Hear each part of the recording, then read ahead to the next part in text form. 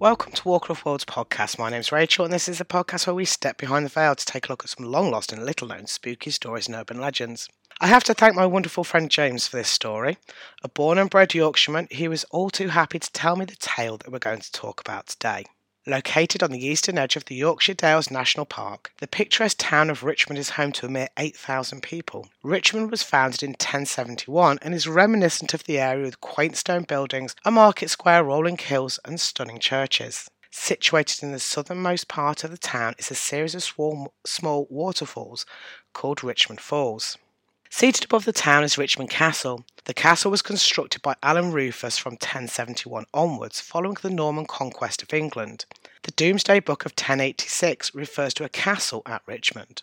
In the 12th century, his great-nephew Conan expanded the castle and built the keep. Although it was derelict by 1540, it was restored centuries later. The property is the best preserved early Norman castle in England and an important tourist attraction. To the southeast of the castle is the ruins of Easby Abbey. The abbey, whose formal name is the Abbey of St Agatha, was built in 1152 for the White Canons.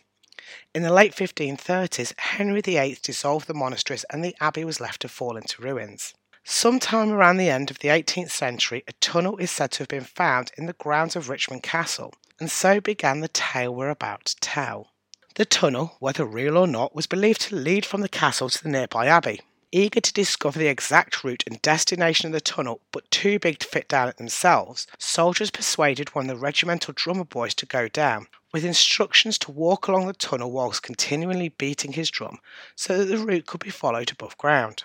The drum's beat could be plainly heard leaving the enclave of the castle, heading across Market Place and along French Gate to the banks of the River Swale and heading towards Easby.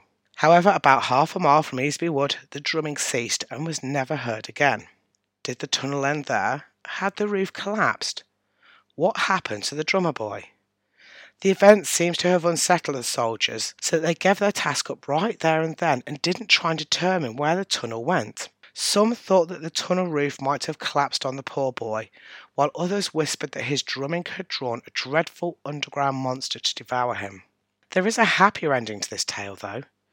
In one version, the drummer boy ceases beating his drum because he comes across a large cavern where a legion of soldiers lay sleeping, their weapons and armour scattered about them. The boy realises he has come across King Arthur and his sleeping army. He is about to start beating his drum again when one of the knights wakes up and asks the boy whether England is under attack. The boy answers that it is not. Then it is not time to awaken King Arthur yet, replied the knight. But before he returned to his slumber, he invited the drummer boy to join their ranks. The boy readily agreed and fell asleep, surrounded by the legendary knights. Whatever fate the drummer boy met, in the world above his story is commemorated by a plaque at the spot where it is said the drumming stopped.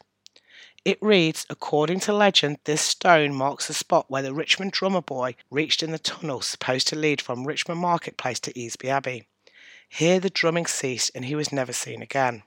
Whether or not the legend of the drummer boy is true, the town has taken the story to its heart. Evidence of the legend is everywhere you go.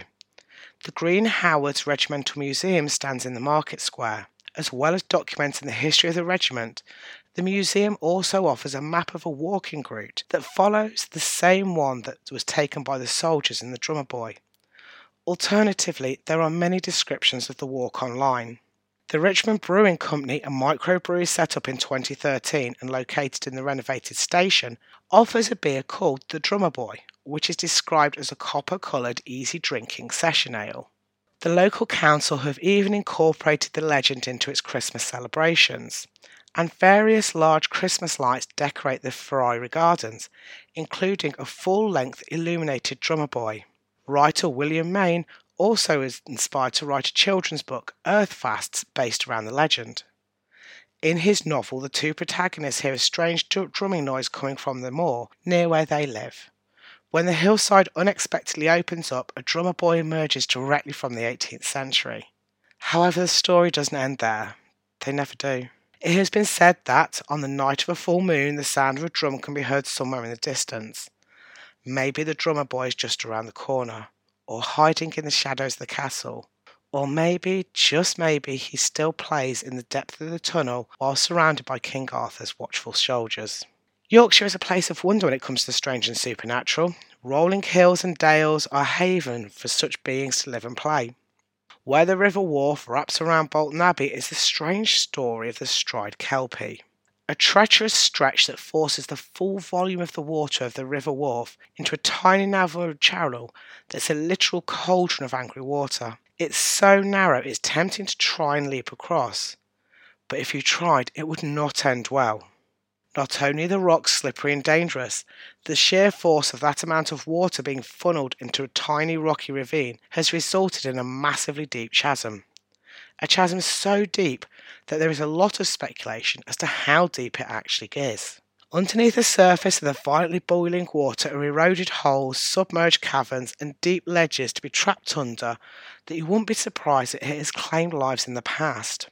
Most notoriously, it claimed the life of William de Romilly, who was the son of Alice de Romilly, who resided in Skipton Castle, who reportedly attempted the leap and never made it back in the 1100s. The violent knot of water is home to a beautiful shape-shifting water horse known as the Kelpie. Oh, and it's also home to a violent and vengeful fairy. The Kelpie likes to lure people onto its saddle and into the water. Once mounted, you cannot get off, and the terrible duo will then take you down deep into the water and drag you under the ferocious torrent until your demise. Like most of the UK, Yorkshire has a rich history of myths, legends, ghosts and spirits. If you're travelling to the area, just remember that you're walking some of the oldest streets in the country and that you may have more than memories and photos to take home with you. Thank you so much for listening. If you like your books soaked in the paranormal, please feel free to check out our website at www.roswellpublishing.co.uk. And until next time, stay spooky.